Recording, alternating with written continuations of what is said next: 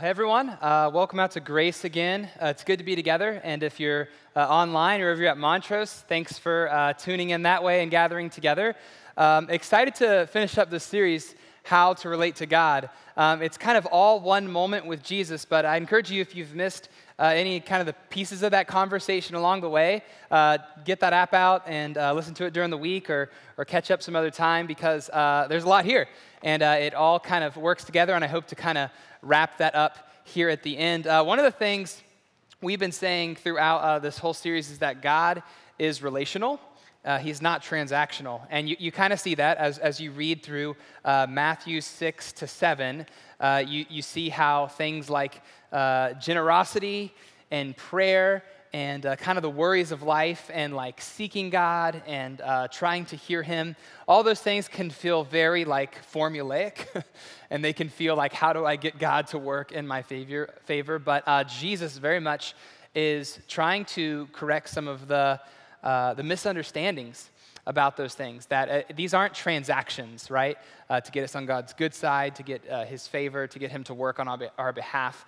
But really, these are ways He wants to relate to us. And today we're going to finish that out. We're going to be in Matthew 7, verses 1 through 5, and then we're also going to round it out with verse 12. If you have the app, it'll all be right in there. If you have your Bible, you can open up to Matthew 7. If you don't have a Bible but would like a physical copy of the Bible, I'd encourage you to stop out in the lobby after service and just ask someone from our First Impressions team, hey, I heard there are free Bibles. And they would love to give you one, and that's kind of just our gift. We would love for you to have a physical copy of God's Word. And so we're going to be finishing this out, this teaching moment with Jesus, where He's trying to help us grapple with this question and answer that for us, how to relate to God. It'll also be up here on the screen. Matthew 7, starting in verse 1, Jesus says, "Do not judge others, and you will not be judged. For you will be treated as you treat others. The standard you use in judging is the standard by which you will be judged. And why worry about a speck in your friend's eye when you have a log in your own? How can you think of saying to your friend, 'Let me help you get rid of that speck in your eye,' when you can't see past the log in your own eye? Hypocrite." This is hypocritical, right? This is incongruent. "First, get rid of the log in your own eye. Then you will see well enough to deal with the speck in your friend's eye. Do to others whatever you would like them to do to you. This is the essence of all that is taught in the law and prophets." And that's what Jesus is doing. He's speaking to a Jewish audience, and they have these law and these prophets. They have a way of understanding how to relate to God, and Jesus is trying to bring them back to a proper way of what God meant. But here we are in this topic of judging others, not judging others. And that's just super hard, right? Hopefully we can admit that. It's so easy for me to like see the faults in other people, and so easy for me to miss the faults in my own life. This just happens hundreds of times each day, at least in my life. I feel like I have some kind of like radar that is just internal, and it's forever on inside of me. And it doesn't matter whether I'm like at the grocery store or at home or at work or on social media. And that radar is just continually like comparing me to other people. And the dial of that radar is set to judging. And it's like, man, do you know how stupid they are? Like, or that they would buy that? Or like, what does the lady at Aldi need all that Diet Coke for? And I'm just like continue like judging it. Or I'm like thinking about something that someone said, and I'm like, I would never say that. Or something someone does at work, and I'm like, I would never do that. Or something that someone's like touting is what they want to be known for. I'm like, I would never want to be known for that. But I never say that out loud. And I mean, that's how it's this internal radar where it's hard to like turn that off, even though we're not going around being judgmental people. I hope we're not. It kind of this thing that exists inside of us that is like not good. We know it's not good. It's always there. And I think that's super hard because we live in a culture that is saturated with critique and judgment. And what's crazy about this too is that sometimes the people who are framed as the most judgmental people in our culture are sometimes labeled as Christians. And if you are a follower of Jesus, or if you're considering being a follower of Jesus, like knowing that Christians are framed as judgmental is not very appealing. And I hope that even just by reading what we just read, you can see that that's very incongruent, like with what Jesus is talking about. Like, how can that exist in us when Jesus is calling us to something so radically different from the rest of the world? But we don't know how to turn it off, right? Like, many of us, maybe we follow Jesus and we know that's inside of us and we don't know how to change that. And what I want to help us with today is show us how Jesus recognizes that we all have this internal kind of radar to compare and to judge. And while we can't turn that off, there is another setting on that radar. There's another setting on the dial. And it's on the other end of the spectrum from judgment to compassion and understanding instead of condemnation. And Jesus very much lived his life attuned to God and to others in that way. And he's inviting us into that same experience, into freedom from either experiencing that in your own heart or even in your own life. And so that's what we're going to walk through today. And the path we're going to take to get there is we're first going to look at what Jesus meant by not judging. Like, we want to define that and understand what he meant. And we also want to look at how he lived that, because Jesus didn't teach things he didn't live, that he didn't live out. And so we'll kind of start there and get a framework for what Jesus meant when he said this. And then we'll also, secondly, talk about how to better relate to God and not judging. This is what the series is, right? This is actually something very much that involves God. It's not just something that happens between you and me or you and someone else. This is something that God is a part of, and we're going to look at that. And lastly, it does play out further than just God. We're going to talk about how that can affect how we relate to others, because Jesus talks about that. He doesn't expect this just to be between us and God. He expects those realities to play out in our everyday life with people we actually share life with. So we're going to walk through that here, and let's start by defining what Jesus meant by not judging. So that word, to judge in the Bible, it's this word krino. I always love to teach you guys Greek words. So the New Testament was written in Greek, that's its original language, and krino is this word for judge. And it had kind of two main meanings, but at the core of both of them was this idea that you were separating things out and picking something out amongst it, right? It was this idea that like you're sifting, you're evaluating, and something is picked out amongst it. Now, there were two ways that got used. One of the ways that Jesus is using here is this idea to condemn. And so the way we would know that it's being used in that way is because it often is described that way in relationships. So like when krino happens between us, there's condemnation. I am in complete disapproval of you. There's criticism, attack, usually publicly, like vocally that happens. And when krino happens in relationship or like with another person, it's usually used in this idea of condemnation. It's judging. There's another way this word gets used that actually shows up in the Bible, and I actually think Jesus would be absolutely fine with, and it's this idea of discerning, right? So think about like sifting through all the noise and like picking the thing that's true out of that. Usually you see this show up in the Bible when we're talking about an idea.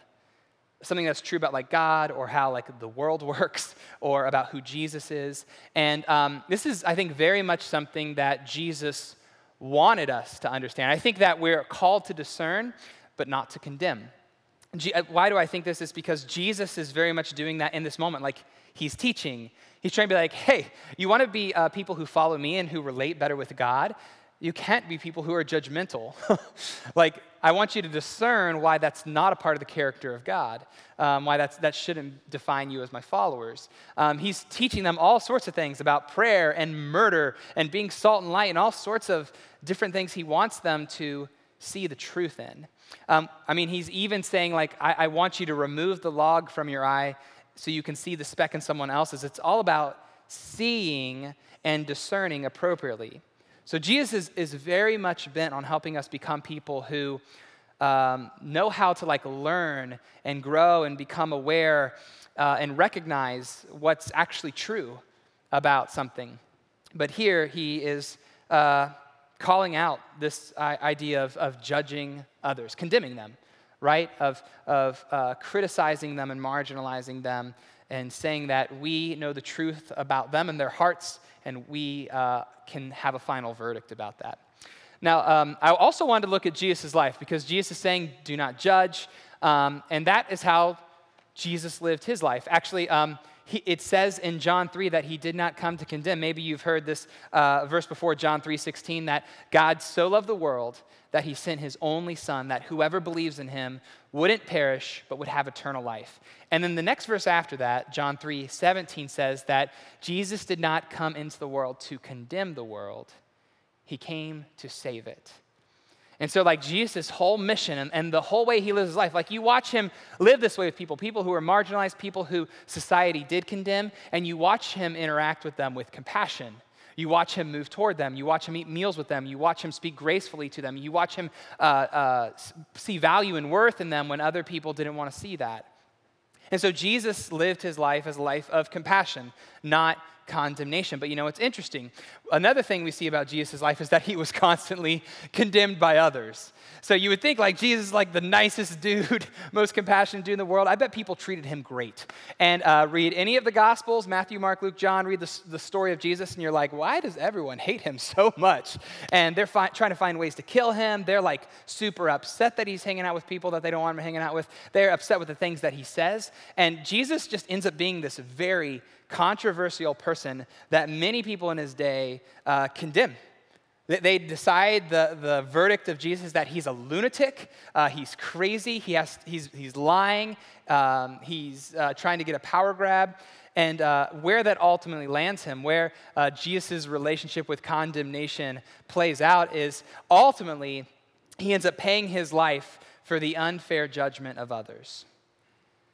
Jesus ends up dying on a cross by his own will. He says he lays down his life, no one takes it from him. And Jesus goes through with his crucifixion based upon the judgment of everyone around him who's saying he deserves to die. These things he's saying about himself aren't true.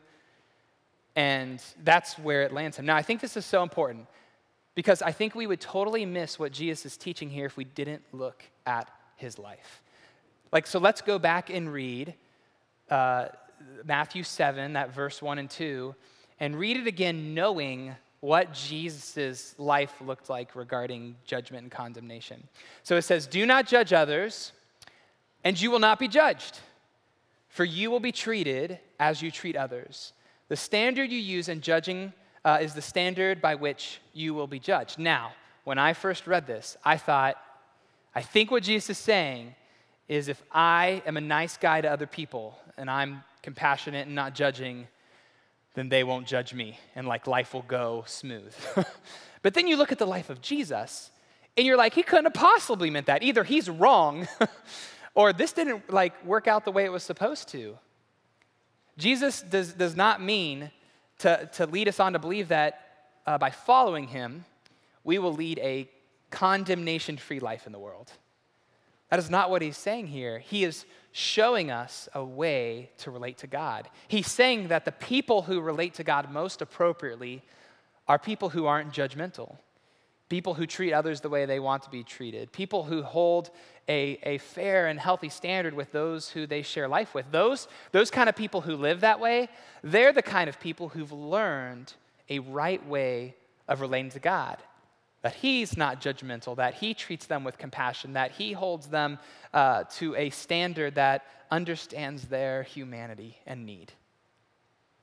He's not saying that you're going to go through this world pain-free. He's putting God in the right place. He's the judge. He is the only one who deserves that title and place in anyone's life, in our world. It actually says in Romans 2, that the day is coming when God, through Jesus Christ, will judge, krino, he will judge everyone's secret life. This is what God does. He knows everything about us. He knows what's true and what's not true. Even if we can mask that with someone else, or even if someone misjudges us, God knows the heart. He knows what's true. Nothing is a secret to him, and nothing escapes him. And God holds that place as knowing all, in our lives, in every person's life, he's the only one who could really say, like, God can give the final verdict. Like, he's fair, he's good, nothing gets past him, nothing escapes him. He judges fairly. And so that's what I think Jesus is showing us here. He's talking about how we relate to God. He's not saying, hey, if you're a nice guy and you go through this world, if you are sweet to everyone, you won't have any tension or issues with people. That is not what Jesus experienced, and that's not what he's sharing with us here. It's not what he's inviting us into. Jesus was still judged. He was still condemned. He was crucified by others, even though he was the most compassionate and loving and gracious human being to ever walk the planet. And when we take that place of judging others, condemning, letting the radar inside of us continually stay on critique, we're acting as if we're God. And Jesus is warning us against that we shouldn't put ourselves on the throne in the place of judgment and authority that only God can have. He is not asking us to be likable. He is asking us to allow all of our life to be brought under the lordship and empowering presence of God himself, because that is what is deserving of God. And so that's a lot to process.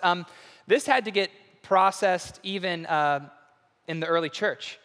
There was a leader named Paul, and he was a missionary. He would share the gospel kind of all throughout there in the Middle East and into parts of Europe, modern-day Europe. And Paul was writing to this church where they were kind of starting to get a little braggy about who they followed. They would like kind of boast, like, you know what, I'm a disciple of Paul, or I'm a disciple of Peter, or I'm a disciple of Apollos, and they would kind of like one-up each other. And they were really building how great their lives were based upon who it was they knew. And so Paul's really trying to humble them and help them understand that this should not be so. And so he actually says this about himself. And I think it's so true to someone who understood the life of Jesus. And he says this in 1 Corinthians 4. He says, "As for me, it matters very little how I might be evaluated by you, krino, how I might be judged by you or by any human authority. I don't even trust my own judgment on this point. My conscience is clear, but that doesn't prove I'm right. It is the Lord himself who will examine me and decide." All those words I underlined are the same word, krino. It's this idea of judging, right? And so what he's saying is several things. First of all, he's saying, I don't really care what you think, which is like easy for most of us. We're like, yeah, Paul, like we shouldn't care what other people think. Like that's easy. We can agree with him. But what's interesting is the second thing he says. He says that I don't even allow myself to be the ultimate judge of my life. Now that is fascinating because as I try to observe how our culture navigates the condemnation and shame of others, like we all know we live in a very critical, condemning culture, secular, Christian, whatever, like it just exists out there. We want like to get out from underneath that. Like we don't want that shame, the condemnation, the judgment of others. And a lot of the advice I hear or the blogs I read or kind of just the what gets passed around is that you shouldn't care what other people think. You should be the judge of your own life. It only matters what you think. And Paul is saying someone who has been transformed by the way of Jesus actually doesn't adopt that kind of thinking.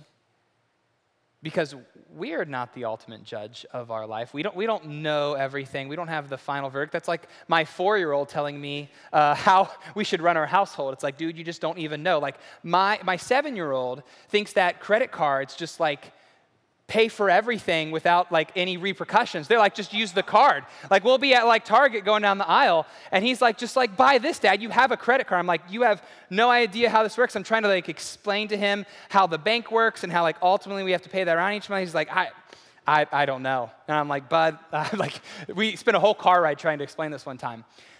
And it's just something he can't perceive in the world. He can't understand all that. And we're like that 7-year-old or that 4-year-old when we tell God how the world should be run or what the final verdict is for all these things in our life. Paul says that I don't care what you think and I don't care what I think. From an ultimate judge, verdict standpoint, I can't know, and you can't know. I'm going to ultimately lean upon what God says, what his final verdict is. And so I think that this is really important for us because it's countercultural. It's not what we would maybe hear if you just scrolled social media or picked up a book at the airport or read a blog about how to get all the condemning people out of my life. A follower of Jesus allows God to be the ultimate judge, not themselves. I think that's what he's showing us here, how to relate to God. He's showing us that if you want to become a person who can deal with the condemnation of others, who isn't a condemning person themselves, to turn that dial back to compassion, you have to remove yourself from the throne. You have to let God be God. We have to stop pretending to be God. We have to take ourselves out of that place and let him sit in it. I think this is true about the life of Jesus too. See, Jesus was not your typical influencer. He was not the narcissistic CEO. He was not the egotistical politician. He was not the self-absorbed celebrity pastor. He was humble. Jesus himself didn't even try to bolster his own identity. Continually read the stories of Jesus. He says, I don't have to defend myself. I'll let my heavenly Father do that. He allowed other people to bear witness to his signs and miracles. When he was on trial for all the things that people wanted to condemn him for, he shut his mouth. Jesus did not live a defensive life. He did not have to bolster who he was. Jesus did that for me and you. Not because, he didn't want to get caught in a trap. He was God and he was perfect, but he modeled for us what this would look like. What it looked like to live humbly under God's verdict, what he says is true about us, not just what we think or what others think. And I think that's the only way for us to be free from the black hole of judgment, is to stop pretending to be God, to live the way Jesus did. How do you do that, though? This is where Jesus is practical, and there is so much insight and wisdom here. He says this, we just read it, that why worry about the speck in your friend's eye when you have a log in your own? Hypocrite. This would be hypocritical. You need to first get rid of the log in your own eye, then you will see well enough to deal with the speck in your friend's eye. Now, Jesus did not expect that if we properly placed God in our lives as the ultimate authority and judge, that meant we could live unaccountable lives. He's trying to teach us how to properly relate to God and with each other, our friends. Because there are going to be times where we have blind spots, and we have weaknesses, and we have sin struggles, and we fail, and we hurt one another. And Jesus is trying to not just help us to properly relate to God, but relate to one another. He's trying to give us a healthy framework for mutual accountability and growth. Because how we see matters. He calls it out as hypocritical when someone tries to offer wisdom and discernment when they themselves haven't humbled themselves to the place of becoming a person of discernment and living under God's wisdom. He's trying to point out that that's backwards. It's hypocritical. It's incongruent. And that all starts with a God awareness, that he is the ultimate authority, and as I'm aware of him, it makes me aware of who I am. And it humbles me. And it just doesn't make me feel low about myself. It actually opens me up to all of the change and growth that God wants to bring into my life because he's good in his place as judge. He doesn't use that place to condemn me. He uses that place to draw near to me, to help me, to serve me the way Jesus does and show compassion. And so this is the step we got to take. Like we have these blind spots. We all have specks in our eyes. Some of us, we have like that log in our eye. This happens to me. There's times where there's things that are just so blatantly obvious to like all of you, and you're like, how can he not see it? Like his fly's down. Like, oh no, and I just can't see it. I can't see the weakness, the struggle, the failure. And this is also what people see in your life. They're like, holy cow, how are they missing this? How do we relate to one another in a healthy way? It all starts with how we relate to God. that followers of Jesus must learn to daily evaluate their own hearts and lives before God. This is what it means when Jesus says you have to remove the log from your own eye.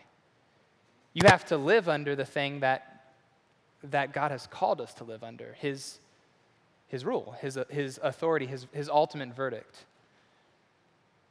When he pierces the heart, when he reveals something that's true, sometimes that's something God can reveal like through a message like this, or just as you're like spending time alone with God. And sometimes that is something a loving friend who knows you and has trust with you respectfully and graciously points that out, right? A good friend would do that. They wouldn't be condemning. They wouldn't try to act like they have it all together. They would want to understand you and give the benefit of the doubt, but they're also going to challenge you at times too, because they want to see you grow. They want to, if they're a Christ follower, they want to see you live more of your life under the goodness and flourishing that God wants to give you. And so they're trying to help you see better. But that actually starts with us adopting that humble posture where we say, God, our hearts and lives are open before you. Whatever it is you want to do, I want to let you do that in my life. I've been hanging out with some of our young professionals over the summer, kind of like upper 20s, mid 30s, mostly single, some married in our church, and just trying to help them create a sense of community. And one of the things we've been doing, we've just kind of been doing a gathering once a month. And last week, we had a gathering, and I brought together kind of a panel of people in our church to talk about work and faith. And so I had two men and women in our church just kind of at the front of the room, and these 40 young professionals are just kind of asking them questions like, how do you know God has called you to that career? And like, how do you discover that? And what if you feel stuck? And like, how do I live my faith out in my vocation, my work? How do I share Christ with others? What does generosity look like? And how do I take care of the people who work for me, I work with? And just kind of working through all these different questions. It was so good and such a great time. Better than me just talking for an hour. And what was fascinating, we were running out of time.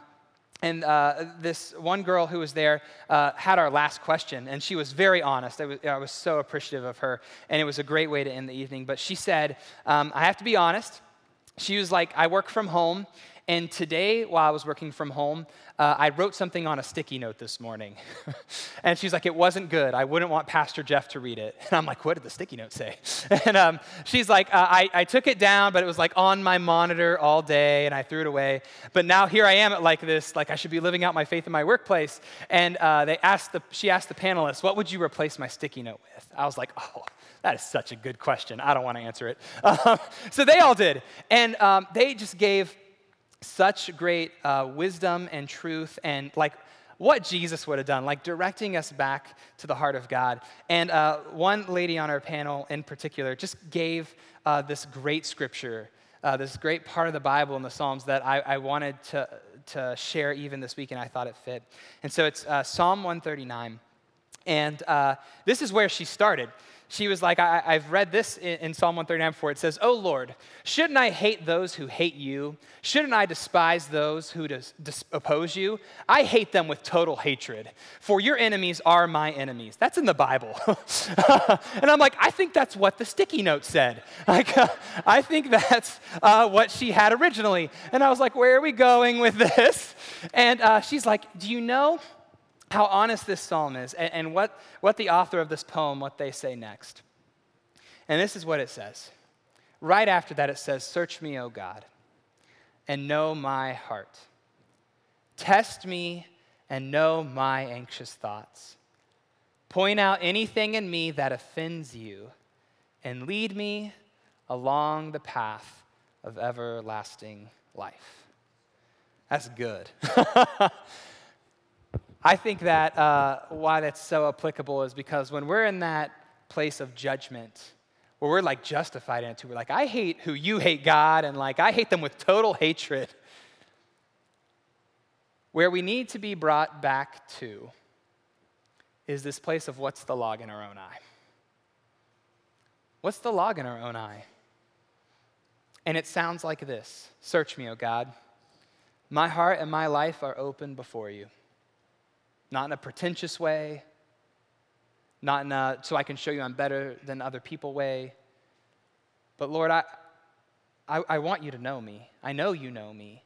And I want you to test what you know about me. I want you to reveal. I want you to have the final verdict. I want you to sift through all that and pick out the things that are not of you.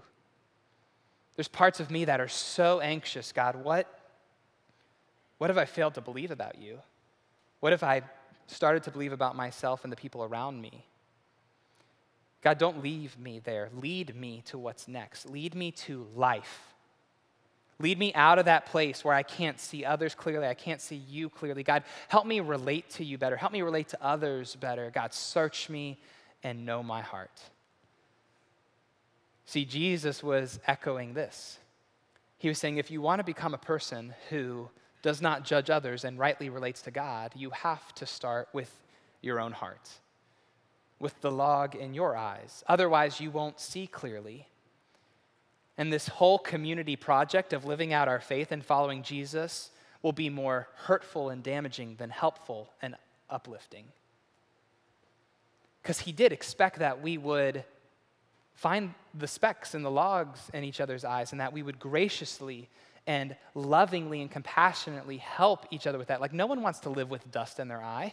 Like, you ever get a splinter? It's like mad painful. In your eye? Thankfully, I didn't have an illustration for that this weekend.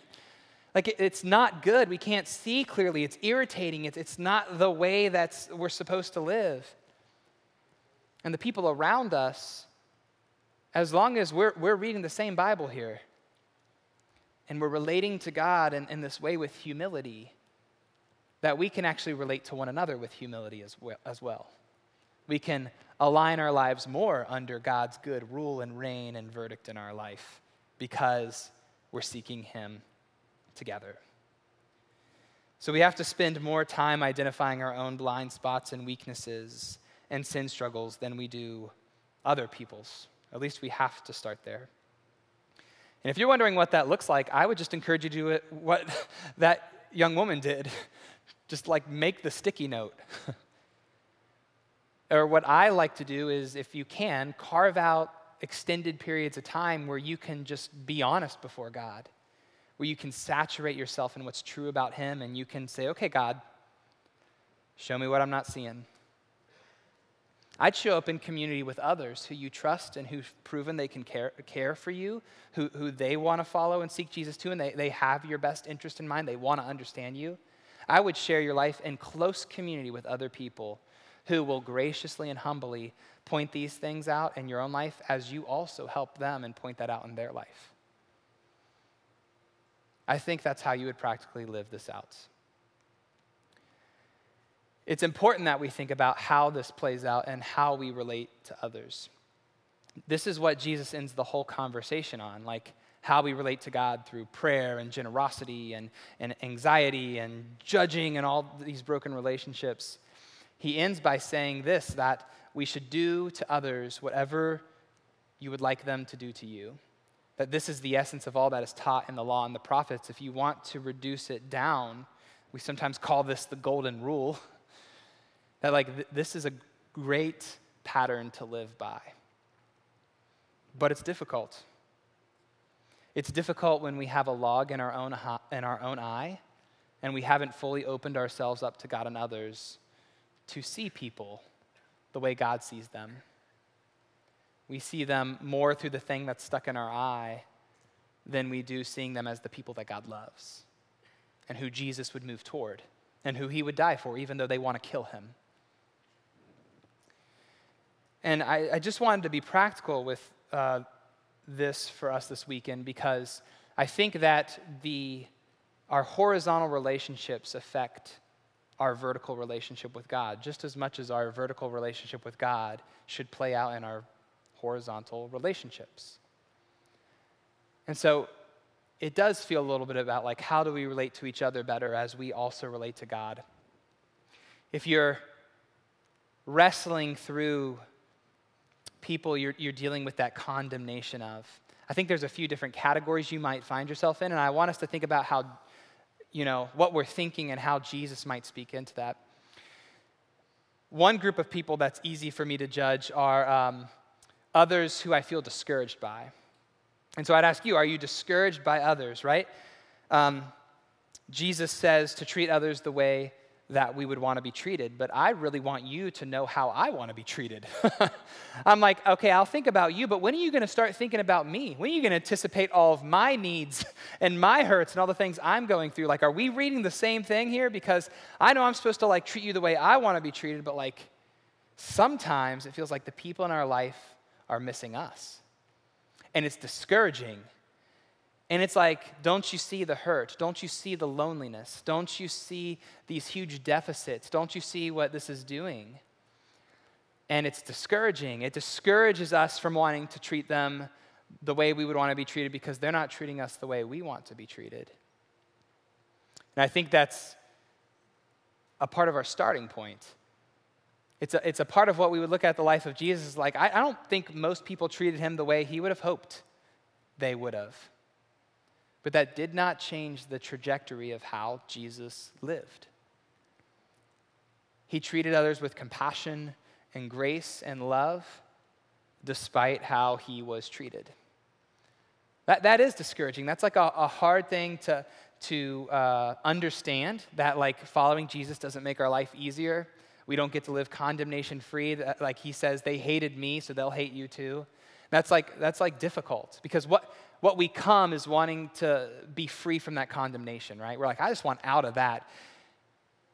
And Jesus is like, I can't promise you that. I can't promise you that everyone's going to treat you the way you want to be treated, but I can offer you a way of life that starts by treating others the way you have been treated. Because Jesus isn't condemning. God is gracious, compassionate, slow to anger, abounding in love and faithfulness, and forgiving to many. And this is how God relates with you. And he expects that we might choose to relate to others despite how they treat us. I think that's one way that it's easy to judge others. Another question I would ask you is, are you destructive toward others? These are people who you've kind of hit a point in your life where you're kind of at the end of it. I notice this a lot in that cultural space where Christians get the bad name for being judgmental.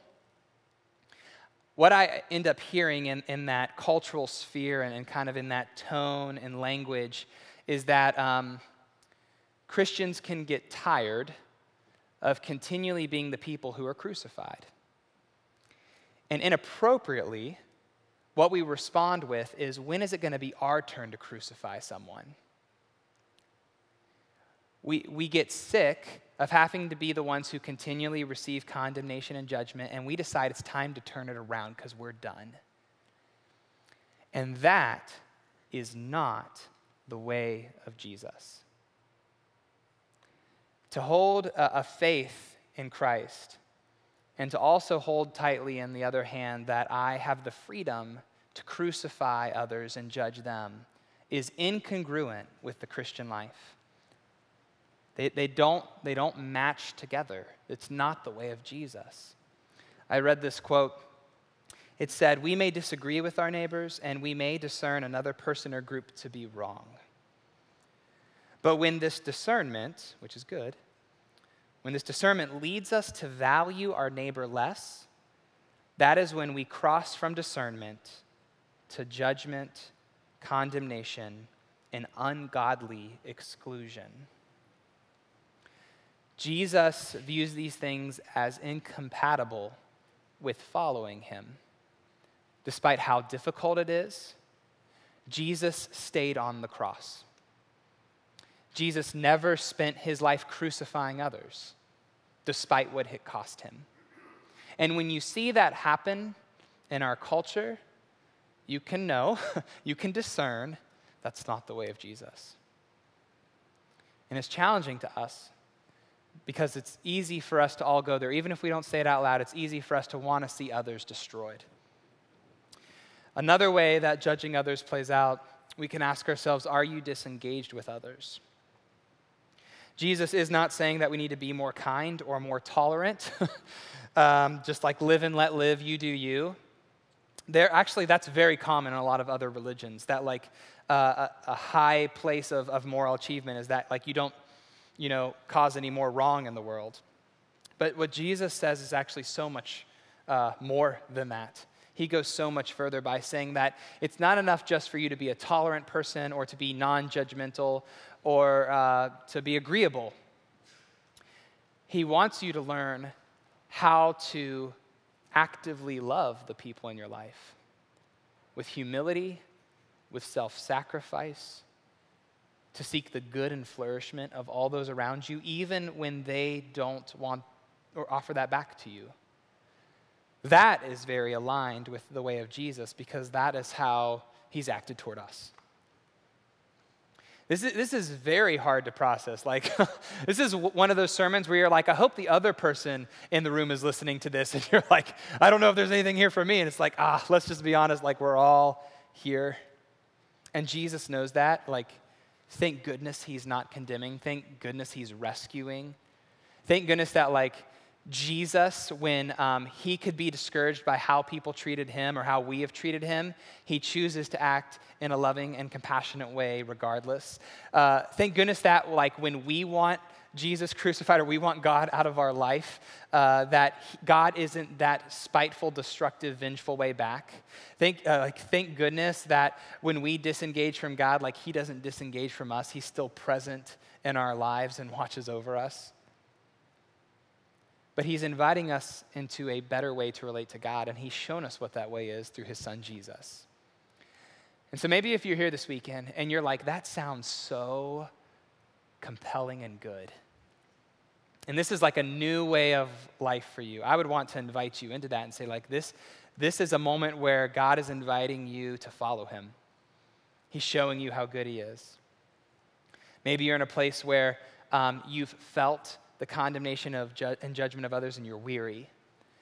And looking at Christ reminds you of who you follow and how to follow him. And maybe there's people in your life that it will change and rewire how you can relate to them because of how God has related to you. I'd love to invite the band out and pray us through that psalm because that's where it starts, right? At the heart level, at the log and the I level. And so we'll just pray here. Father, thank you that you are gracious and compassionate to us, that your son Jesus does not, walk throughout this room condemning us. Certainly you want to invite us into a way of life that is good, where evil and goodness are discerned from God, but you want to invite us in. And so I pray that you would just open our hearts up to your goodness despite the brokenness in our own hearts and in the people around us. And where I pray that we would start, God, is that our hearts and lives would be open to you. That we would be willing to pray the prayer, search me, O God, and know my heart. That everything about us would be open to you, that we would allow you to test the things in us that are most anxious, the places of our lives where there's the most upheaval and condemnation and fear. Lord, as we invite you into that space, would we hear your gracious invitation back to you, back to truth, back to your heart, back to what you've done for us through the person of Jesus, and lead us out the other side. Lead us in everlasting life, God. We want to follow you. We want to be your people. We want to know you and walk close with you, because that's where life is.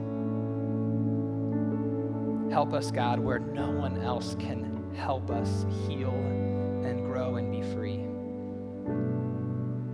Thank you for your son Jesus and what he's done for us through the cross, and your Spirit, who you promise is with us and will advocate and guide us. I pray it in Jesus' name.